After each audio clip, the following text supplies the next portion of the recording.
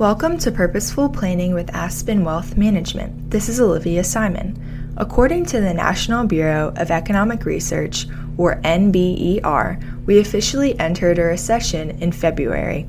As many of us know, recessions can bring about a lot of fear and stress. Fear then increases further due to lower stock prices, decreasing home values, and rising unemployment. Recessions can be caused by any number of things. In our current situation, an external event caused it, COVID-19. While this pandemic is quite a unique situation, recessions are bound to happen. It's just a matter of when.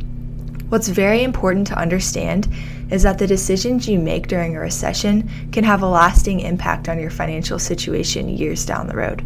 So if you're someone that is dealing with fear towards the markets right now, be sure to stick around this week for our 10 must-know facts about recessions.